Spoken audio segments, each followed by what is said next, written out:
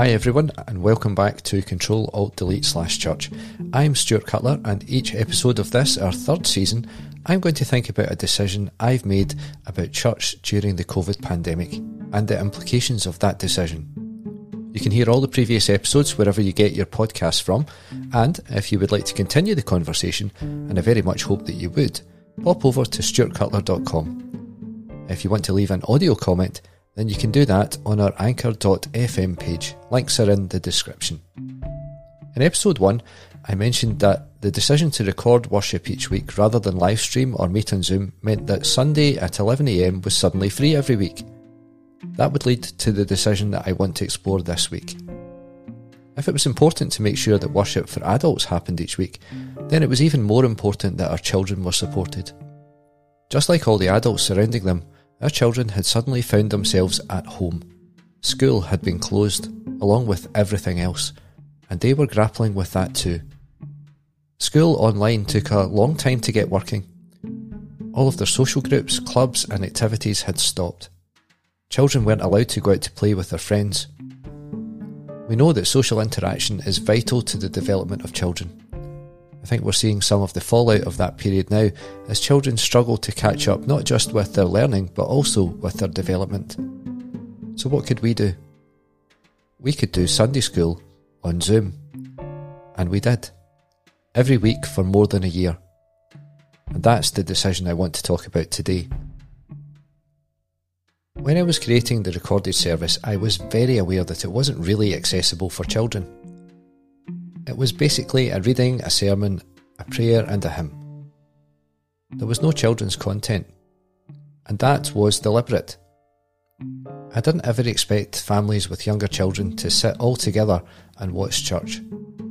One of the golden rules of video content is to know who it's for. The worship videos were primarily for adults, so we needed to do something else.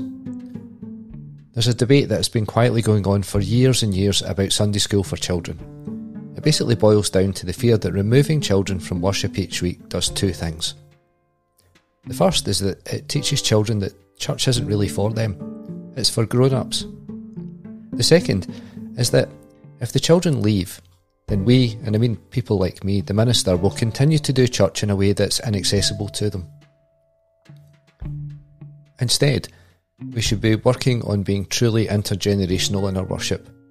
We should do church in ways that enables everyone to be part of what happens. I'm still not sure how I feel about that argument. In some ways I completely agree.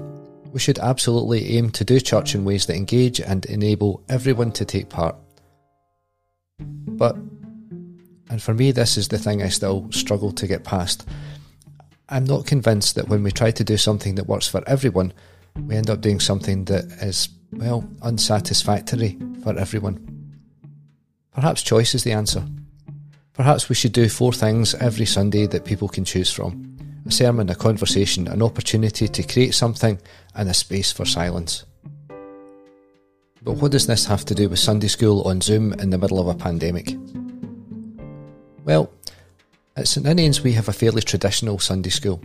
It works well for us, at least I think it does. It happens when I'm leading worship, so much of my experience of it is anecdotal. Our children join us for the first part of the service and then go off to do things that are much more fun than listening to me talking for 15 minutes. Maybe you should too. The chance to be involved in Sunday school every week was something I jumped at. Sometimes it's the things we can control and the things that we can't that influence our decisions.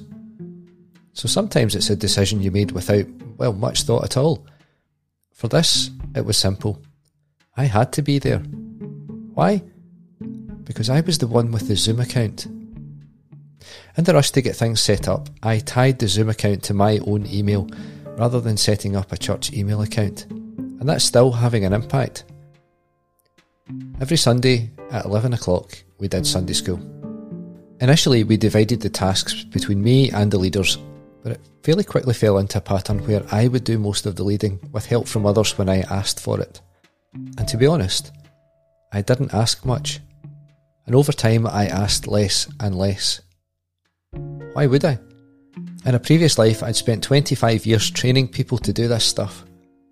I thought my opportunity to spend time working with children was gone, or at least changed to something more peripheral.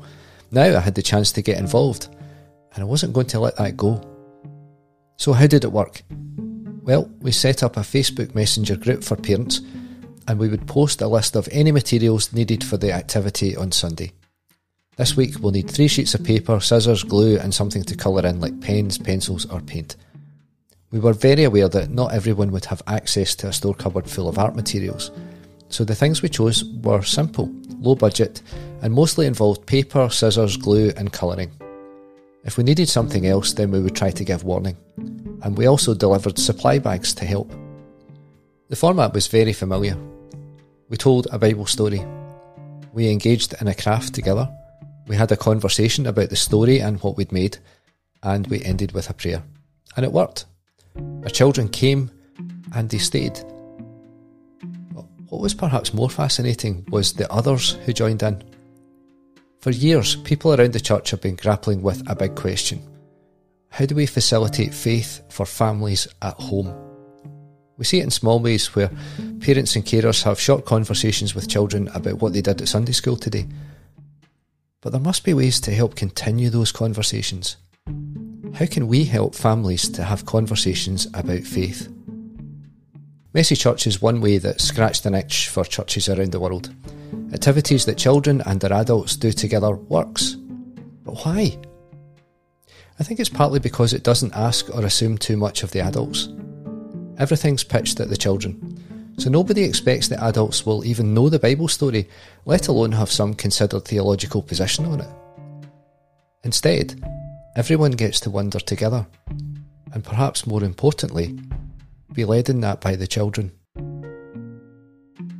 That's in many ways what happened for us in our online Sunday school. Adults, mostly mums to be fair, had to help their kids get online and supervise the crafts, so all of a sudden families were at Sunday school together. As the weeks went on, it became apparent that others who were off screen, other family members were joining in too. Older siblings and dads. We also found that some of our teenagers were joining in, even though they were now way too old for Sunday school. In normal circumstances that might have been problematic, but they just worked at a different level, especially during the crafts. And this was all supposed to be for a few weeks. The first lockdown was initially supposed to be for just 3 weeks, and then 3 months. It seems hard to remember all the way back to then, but online school took a while to get going properly. There were tasks that were posted for children to do at home, but there was no facility for face-to-face teaching at that point. What did happen was that for some kids, all of their groups moved online. All of a sudden, they had something every night on Zoom. And that's fine if Zoom's your thing, and if you have the tech and the space for all of that to be okay. But if someone in your house has had a long day trying to work out how to do their job from home, and then their children have brownies in the living room and judo in the kitchen, that's a lot of pressure on a family. The other assumption we make is that children are all absolutely fine with being on camera all the time. They're not. Zoom is weird. Being able to see everyone's face all the time isn't how we interact with people normally. We break eye contact, we sit side on, even when we sit in a circle, you can't look at everyone all the time. For some people, no matter what age they are, having a screen full of faces all looking at you all the time isn't enjoyable. We had one participant who never ever appeared on screen. She was there every week and was happy for her mum to share her creations, but she didn't want to be on screen. And that's absolutely okay. One of the joys of meeting this way was, for those who were happy to take part, we could record things, including our nativity play. Filming rather than a live performance gave us a whole load of possibilities that just couldn't happen in real life. People could have 3 parts and be in the same scene, with some clever, easy editing and a costume change. These kinds of activities were great, both for the children and for the wider community, who were missing seeing the children regularly. Our children were, and still are, able to record for our worship videos.